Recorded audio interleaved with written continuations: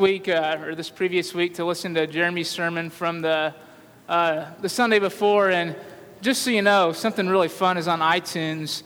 If you listen to sermons and you put it on half speed, and he's talking half speed, it sounds like he's drunk. So just saying, if you ever want to get some entertainment while you're listening to a sermon, so just happened to find that out. But I was talking to Paul actually this morning about how great it is to be able to preach just through a book of the Bible, that I don't have to pick a topic or just arbitrarily decide what we're going to talk about this morning, that we just jump right in. And so just to give you a little bit of reminder on the context here, that Paul's writing this letter to the church in Corinth, and right out of the gate, the first thing he addresses is the fact that there's divisions among the church. And in last week's text, it said, some of you are saying, I follow Paul. Some of you are saying, I follow Apollos. You're dividing over who you're following and who's like your guy that you're behind, right? And you're creating this sense of almost competition that should not be there, right? That those who co-labor in sharing the gospel are teammates and not competitors. And you're trying to take sides and turn them into competitors. And so he's basically telling them not to do that we're not competitors, we're teammates here. And it's really important that we do that we don't look at those who are teaching as performers, that we're to judge how good they are at their craft, at their trade of preaching the word of God, but that they're teammates. At my church in Rockwall, we actually, because of this, because we don't want to see other churches even as competitors, we take a few minutes every Sunday morning and we pray for another local church who's being faithful to deliver the gospel. Because we want to pray for other churches, but more than anything as a reminder to ourselves every single week that we're not the only church preaching the gospel in Rockwall, Texas, right? That there's other churches out there and that they're not our competitors, but that they're our teammates. And I think that applies this morning. I think just to say it kind of out loud, that there's a real temptation this morning for me and for you that is, you guys aren't used to hearing from me, you're used to hearing from Jeremy. And I come in with the very high expectation of being Carmen's brother, right? So you guys are probably expecting a lot because of that. But seriously, I think there's a very real temptation this morning that we would be distracted by that, right?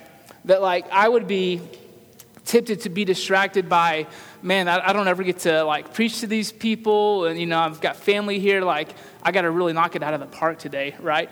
And you guys might have the temptation to say, all right, this is Carmen's brother, this is like a family rivalry here, we're going to see how this goes, and really get out your clipboard and critique, right? And that can be a distraction, because the reality is something big is happening this morning, right? Not because I'm here, but because God has spoken to us, right?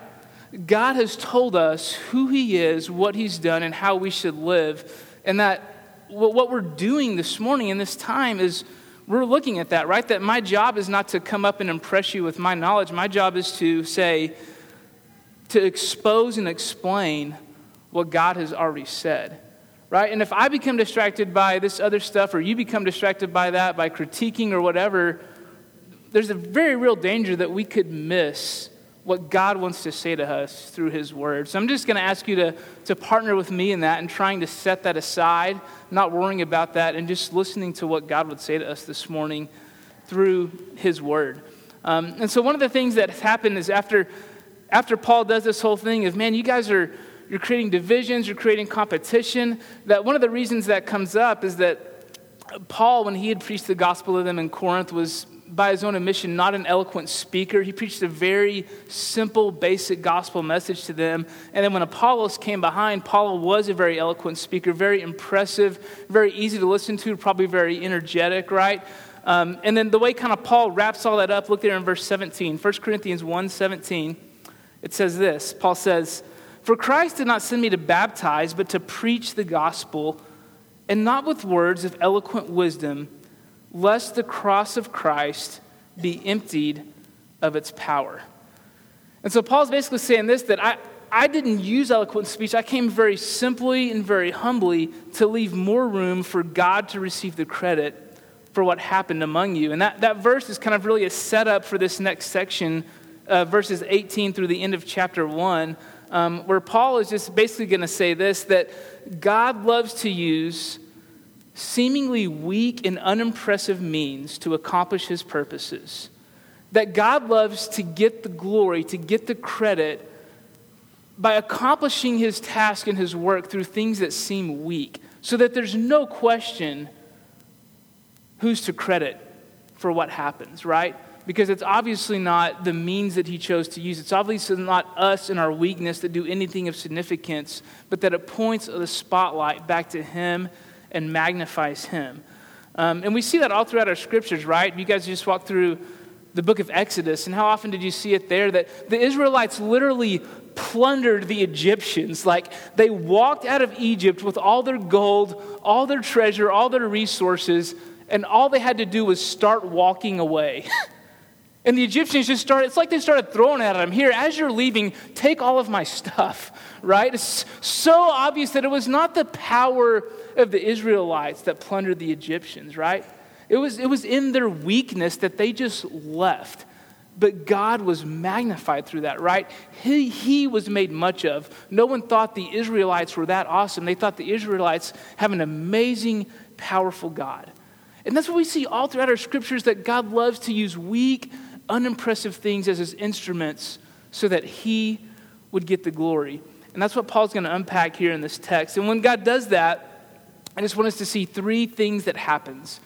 When God uses weak, unimpressive means to accomplish his purposes, three things happen with that. And the first is that it seems foolish to us. Like, when we see God using weak and unimpressive tools and means, that seems foolish to us because we would never do that, right? I mean, if we were going to set out for some task and we needed like really good people or really good tools or really good resources, we would find the best stuff we could get to give us the best chance of success. Whether that's a tool or a person you need, you would find the best things at your disposal to accomplish your purposes. So it seems sometimes foolish to us that God would choose weak and seemingly unimpressive things when he goes to set about a task. And that's why it says this in verse 18. Look there with me. Verse 18, it says this: "For the word of the cross, or the gospel, is folly. It's foolishness to those who are perishing. But to us who are being saved, it is the power of God." And skip down to verse 20, it says this: "Where is the one who is wise? Where is the scribe? Where is the debater of this age? Has not God made foolish the wisdom of the world? For since in the wisdom of God, the world did not know God through wisdom, it pleased God through the folly or the foolishness of what we preach to save those who believe." Verse 22, "For Jews demand signs and Greeks seek wisdom, but we preach Christ crucified," listen to this, "a stumbling block to the Jews and folly or foolishness to the Gentiles." A stumbling block to the Jews and folly to the Gentiles. What does it mean that the message of the cross is a stumbling block to the Jews? Well, think about what the Jews were expecting in their Messiah, right? The Jews were expecting God was going to send them a military conqueror type person, someone to come in to kick butt and take names, right? Someone to come in and just overthrow Rome, right? Cast them aside, set himself on the throne as the new ruler, as the new king, and raise God's people up to a political prowess and status of power. That's what they were expecting. And so the idea that God's Messiah, God's Savior, God's chosen one who was going to rescue his people would come into Jerusalem, ride in on a donkey, get arrested, and die seemed foolish. That is not how to save a people. You do not rescue a people from their oppression by riding into town on a donkey and dying. That's not going to help anyone, right? That seems foolish. But the reality is that God's wisdom often seems foolish because it's in such a different playing field with us. And let me explain what I mean by that. I've got 3 kids. 2 of them are old enough to where they eat candy and they absolutely love it, right? Like, nothing is better than like a piece of candy. And if we were to be walking in the park and we were to see like a yellow starburst out of the package on the ground, covered in dirt, one of my kids, if not both of them, would want to eat it, right? I mean, it's like, because it's candy. Doesn't matter what's on it. Doesn't matter where it's been. It's candy. And if I were to say to them, guys, we're going to pick it up and go, this is yellow Starburst, we're going to throw this away. They would be like, why? And I would explain, well, because the yellow ones are nasty, the pink ones are the best, right? If this were pink, I would be fine with you eating it. No, I'm kidding, of course. I would say because we don't know where this has been, it's dirty. Or if we found like a half-empty Coke bottle, right, in a park, and they would want to drink it, right? I mean, they would have no hesitation about picking that up and drinking it. And when I told them no, that would seem foolish to them, would it not? I mean, they would be looking at me like, what are you, this is good stuff here, right? Don't you know how good this tastes? You're just going to throw it away? Right? I mean, that action, that decision would seem foolish to them, but it's not because it actually is foolish. It's because I'm thinking on a higher level than them, right? I'm not saying that I'm super smart or anything, but, compared to a 3-year-old, I do all right, And so compared to a 3-year-old, my thinking, my understanding, the things on my mind are on such a different level that what is actually wise seems to them foolish. And that's what Paul basically says here, that when God does things like this, it seems foolish to us, right? That on first glance, on first appearance, that seems like a foolish plan to rescue people, right? To send someone into town, to ride into town on a donkey and die. That does not seem like a good plan. It's not because it's not a good plan. It's because God's wisdom and the way he does things transcends ours so much that often what is wise, truly wise with God, seems foolish to us, something we would never come up with, a plan that we would never devise on our own. And so the gospel turns our understanding of power upside down, right? Jesus said to be great in the kingdom, you must descend and not ascend. That the greatest among you must be your servant. And then Jesus obviously is the ultimate example of that, right? But how Jesus displays and executes acts of power is so different than anything we would ever come up with in our wisdom. A lot of times the Bible will use the term redeemed. Y'all are a Redeemer church. Surely you've heard that word before, right? That God has redeemed us. And that word, really a common word that we would understand better for that would be ransom. But when the Bible says that Jesus redeemed us, here's what it's painting a picture of. That let's just say you've got Kingdom A over here, and let's just say I'm part of Kingdom A, and I'm not a good citizen. I've been a rebel. I've badmouthed the king. I'm just I'm the bottom of the barrel in this kingdom. And let's say Kingdom B, they decided to raid Kingdom A. And so Kingdom B comes over, they do this raid, they pillage us, they knock down part of our wall, all this stuff. Then they leave and they take me with them as a captain, right? A good king in Kingdom A is going, all right, who do you have? And they say, hey, we've got Kai Martin. He's one of the guys that you were about to arrest and put in jail. A good king would be like, all right, y'all have fun with that, right? I mean, that would be the wise thing to do in that situation.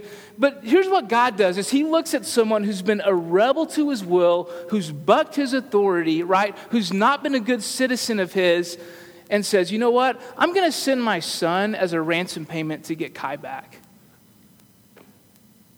What? That seems foolish to us. The gospel on the surface does not seem like anything you and I would ever come up with, but such is the greatness of God's love and his wisdom, right?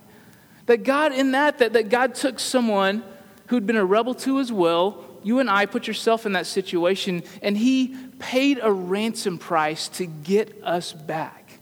Though we were not seeking him, he looked upon our helpless estate and sent his son. His blood was the ransom payment to buy us back out of our slavery into freedom.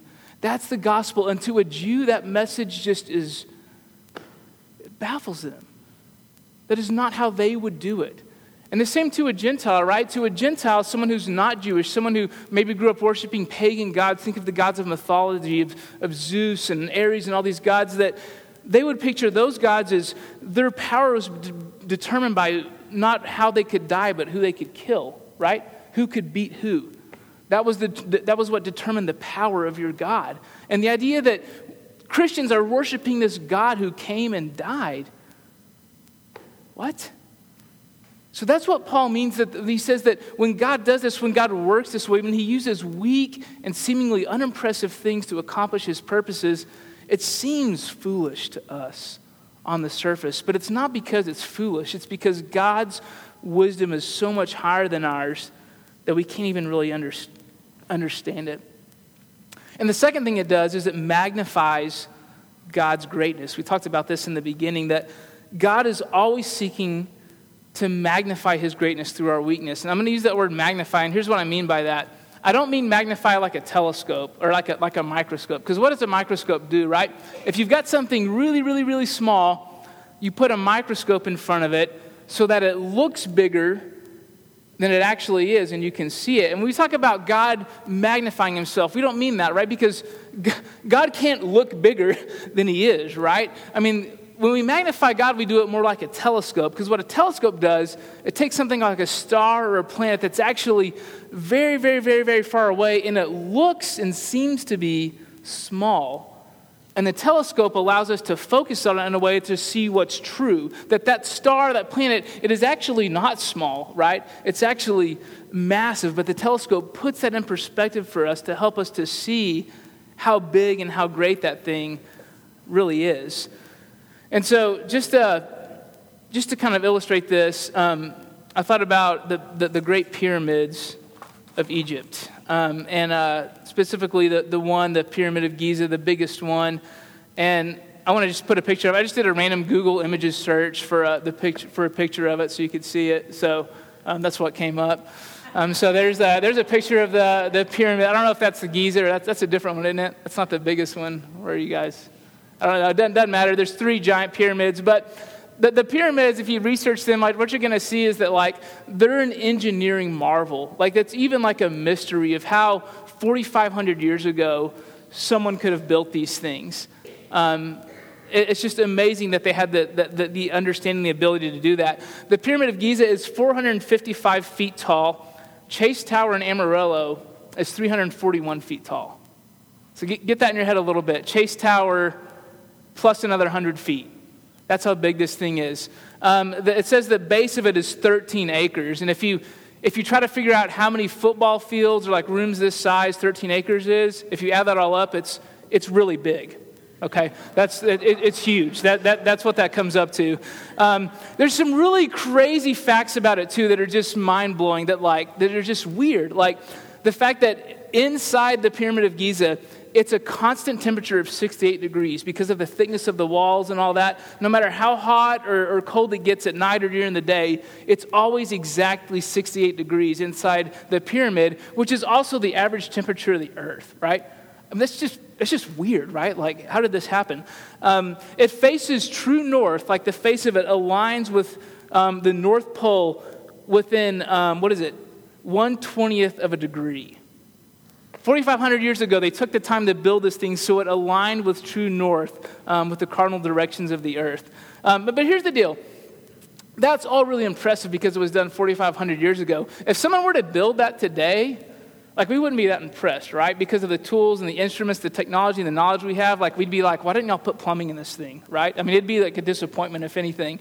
It'd be like, well, what was the point of that? Like you can't rent that out. Like this is very impractical, right? It wouldn't be an impressive structure if someone were to build it today. But what makes it impressive is the humble means that they had, right? What makes it a mystery and a marvel is that there's 6.5 million tons of stone.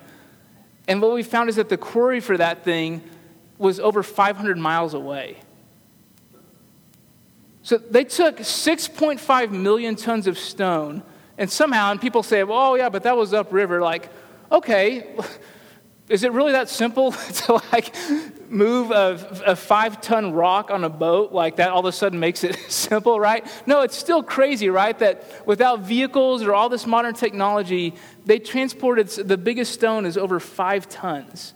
So 10,000 pound stone was moved with I don't know how rolling logs. I mean, that's the thing. No one knows. Like people are just baffled by this, that how in the world could they do this? And Paul's basically kind of saying the same thing here. He's like, that's what's amazing about what God is doing, that he's choosing to use weak things. Like, what would make it impressive today is if someone went and built it without the technology and the tools we have, right? Now, that would be something. I'm into woodworking, and there's kind of an underground, trend of people who are saying, we want to build this thing out of wood, but I'm not going to use any electricity. And so they use like hand tools. But even then, it's like the hand tool you're using was like CNC mill on a machine that like costs more than my house, And so it's like, you're still kind of cheating, right? But like, that it's kind of impressive to do things with simple, ordinary, common means. And that's what's amazing about the pyramids, is that they built this stuff with knowledge and technology and tools that are just like, no one could pull that off today, right? And that's what Paul is saying here, is that God does this. God uses small, unimpressive, ordinary, weak means to accomplish his purposes so that he gets the glory. So that it's obvious that he is the great one here and not us.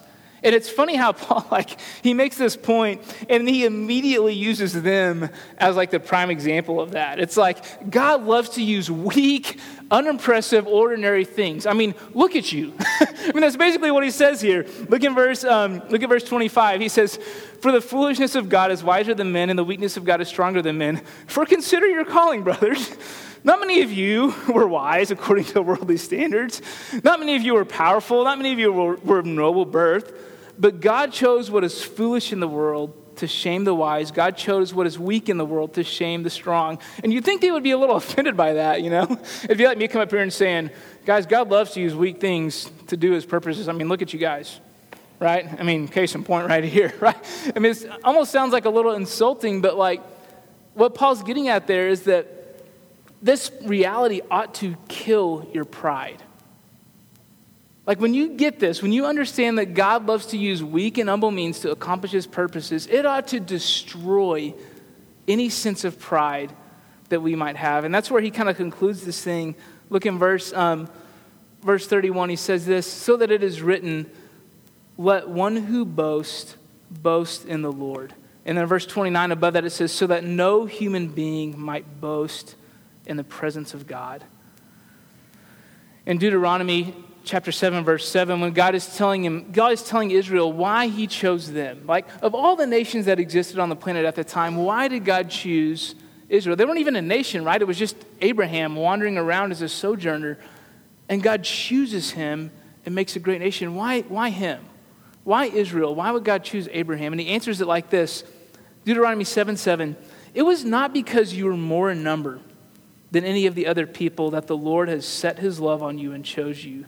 For you were the fewest of all the people. God loves to do that, to bring honor and glory to his name. Who did Jesus choose to be his followers? The powerful men who could really leverage into a great movement? No. He chose what Acts calls ordinary, uneducated men. Why? To show the world that it wasn't about how powerful those men were, but that God was behind it and he was the only way his power, anything significant could come of that. And in Acts it says, these men have turned the world upside down. And they have, right? I mean, think about the impact Christianity has made on the world today. With 12 ordinary, uncommon men, Jesus launched a movement that literally turned the world upside down. It's funny, I don't do this as much anymore, but I used to speak at youth camps, 3 or 4 a year, and it never failed that it seemed like, at one camp there would always be one guy who the youth group would come and they would always have a couple kids with them who weren't normally in the youth group, and a lot of times it was the star quarterback or the head cheerleader, someone like that, and student ministers would tell me this almost without fault every summer, man, so-and-so's here, and man, if we could just get that guy, right, then we would just turn our school upside down for Christ. And I get what they're saying, that sometimes God does do that. Sometimes God will choose someone like Paul, who's got some prowess and got some status, and then use that and leverage that to make a big impact. But I always just try to remind those guys, look, God doesn't need he doesn't need the quarterback. He didn't need the head cheerleader. In fact, the Bible says that God loves to pick the things that seem weak so that his power and his glory would be magnified above all else. And so as we apply this today, I've just got two challenges for you. And the first one is to embrace your weakness, right? To be okay with that if Paul were here and he would stand up and say that, case in point, you guys, be okay with that. Rejoice in that God chose you, not because you brought something to the table, right? But maybe God chose you because he wants to make his power known through your weakness, right?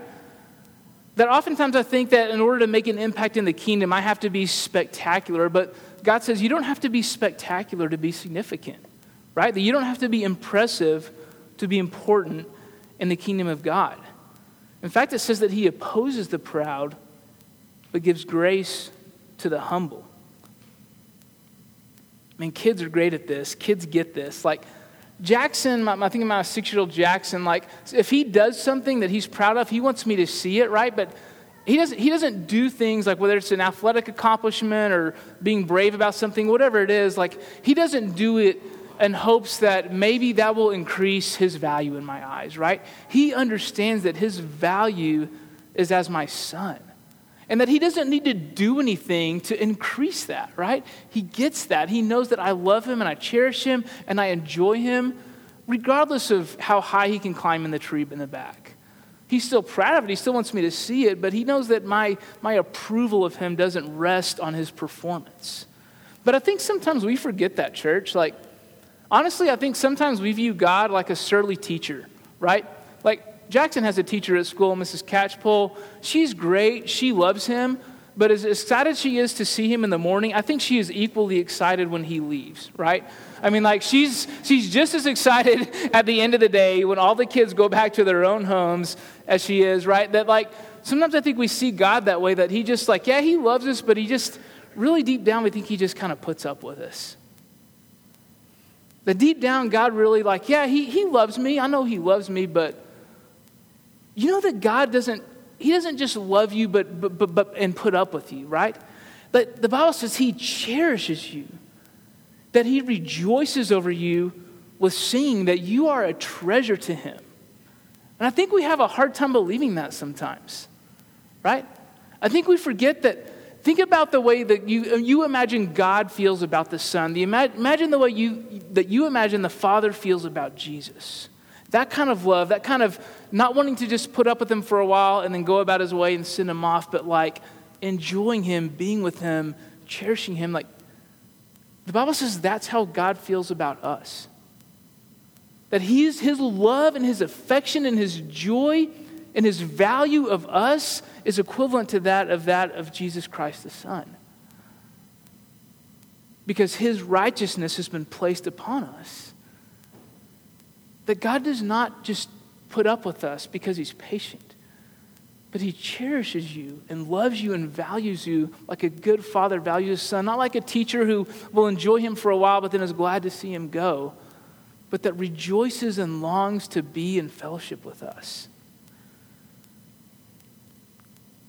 When we embrace our weakness, it helps us see that, right? That we don't have to perform or do something for God to make him love us. He doesn't need us to be impressive. Psalm 103 says this, as a father has compassion on his children, so the Lord has compassion on those who fear him. For he knows our frame. He remembers that we are dust. Do you know that God does not have unrealistically high expectations of you? That if you're struggling with something, God is not looking down on you with a lack of empathy and saying, just get over it, right? Like, when my son is learning to ride, I don't look at that and expect him to ride like a 15-year-old, right? Like, I know his frame. I know he's learning. I know he's a work in progress. I know he's growing. I know he's not there yet. And that God, as a good father, sees us the same way, that when we stumble through things, when we struggle through things, he knows our frame. He understands we're going to struggle and we're going to have weaknesses. He knows we are dust, and he loves us through that. So internally embrace your weakness, and then embrace it in your external role in the kingdom too. Like, know that you have a role to play, that God doesn't need you to be eloquent, that God loves to advance his kingdom through simple, ordinary means. And that even if you are, right, maybe you are somewhat eloquent, maybe you have some gifts that God is using you in very visible ways in this church, maybe you need to be reminded that you still can't make blind people see, right? No matter how well you can preach, no matter how good your speech is, can you make the dead come alive? Because the Bible says that's what happens when someone is saved. Can you make blind people see? No. Regardless of how gifted or visible or whatever we are in the church, we're all equally dependent on God's power if anything significant is to happen through us. But it's a reminder, too, that when we feel lacking in those things, that he doesn't need that.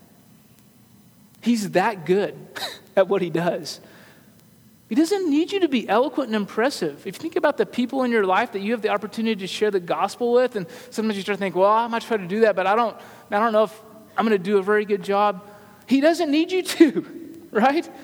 He doesn't need you to do a great job to do something amazing. He just wants you to be faithful.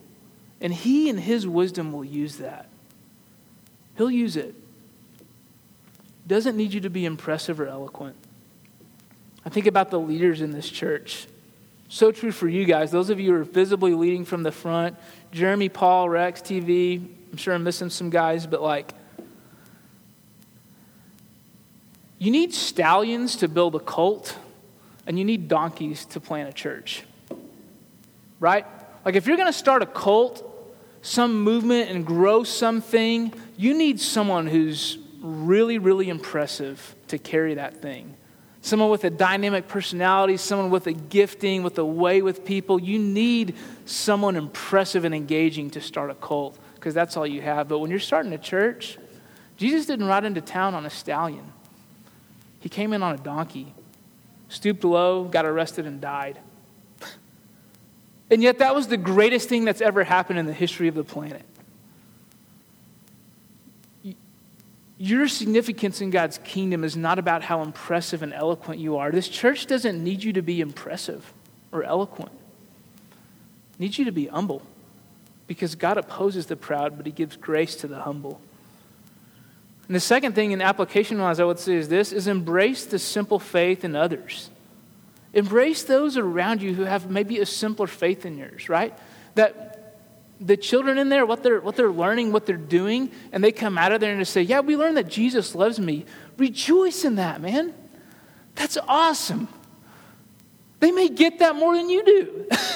You know what I mean? This idea that God just puts up with us, they may be a step ahead of us in that. And God loves that. God loves the childlike faith. God loves simple, unimpressive faith. And he uses it. Could be a child. It could be maybe a newer Christian who maybe doesn't understand the nuances of soteriology the way you do. But that God loves that. God opposes the proud and gives grace to the humble. That for you may mean bearing up with others whose weaknesses drive you crazy. But it's going to help you if you remember that God loves to use those weaknesses to make much of his great name and to magnify himself through those weaknesses. I hope you'll embrace those two things, that you'll embrace your own weakness because of this, and you'll embrace the weakness of others, knowing that God loves to use our weakness to show that he is great, not us. Let's pray. God, thank you so much for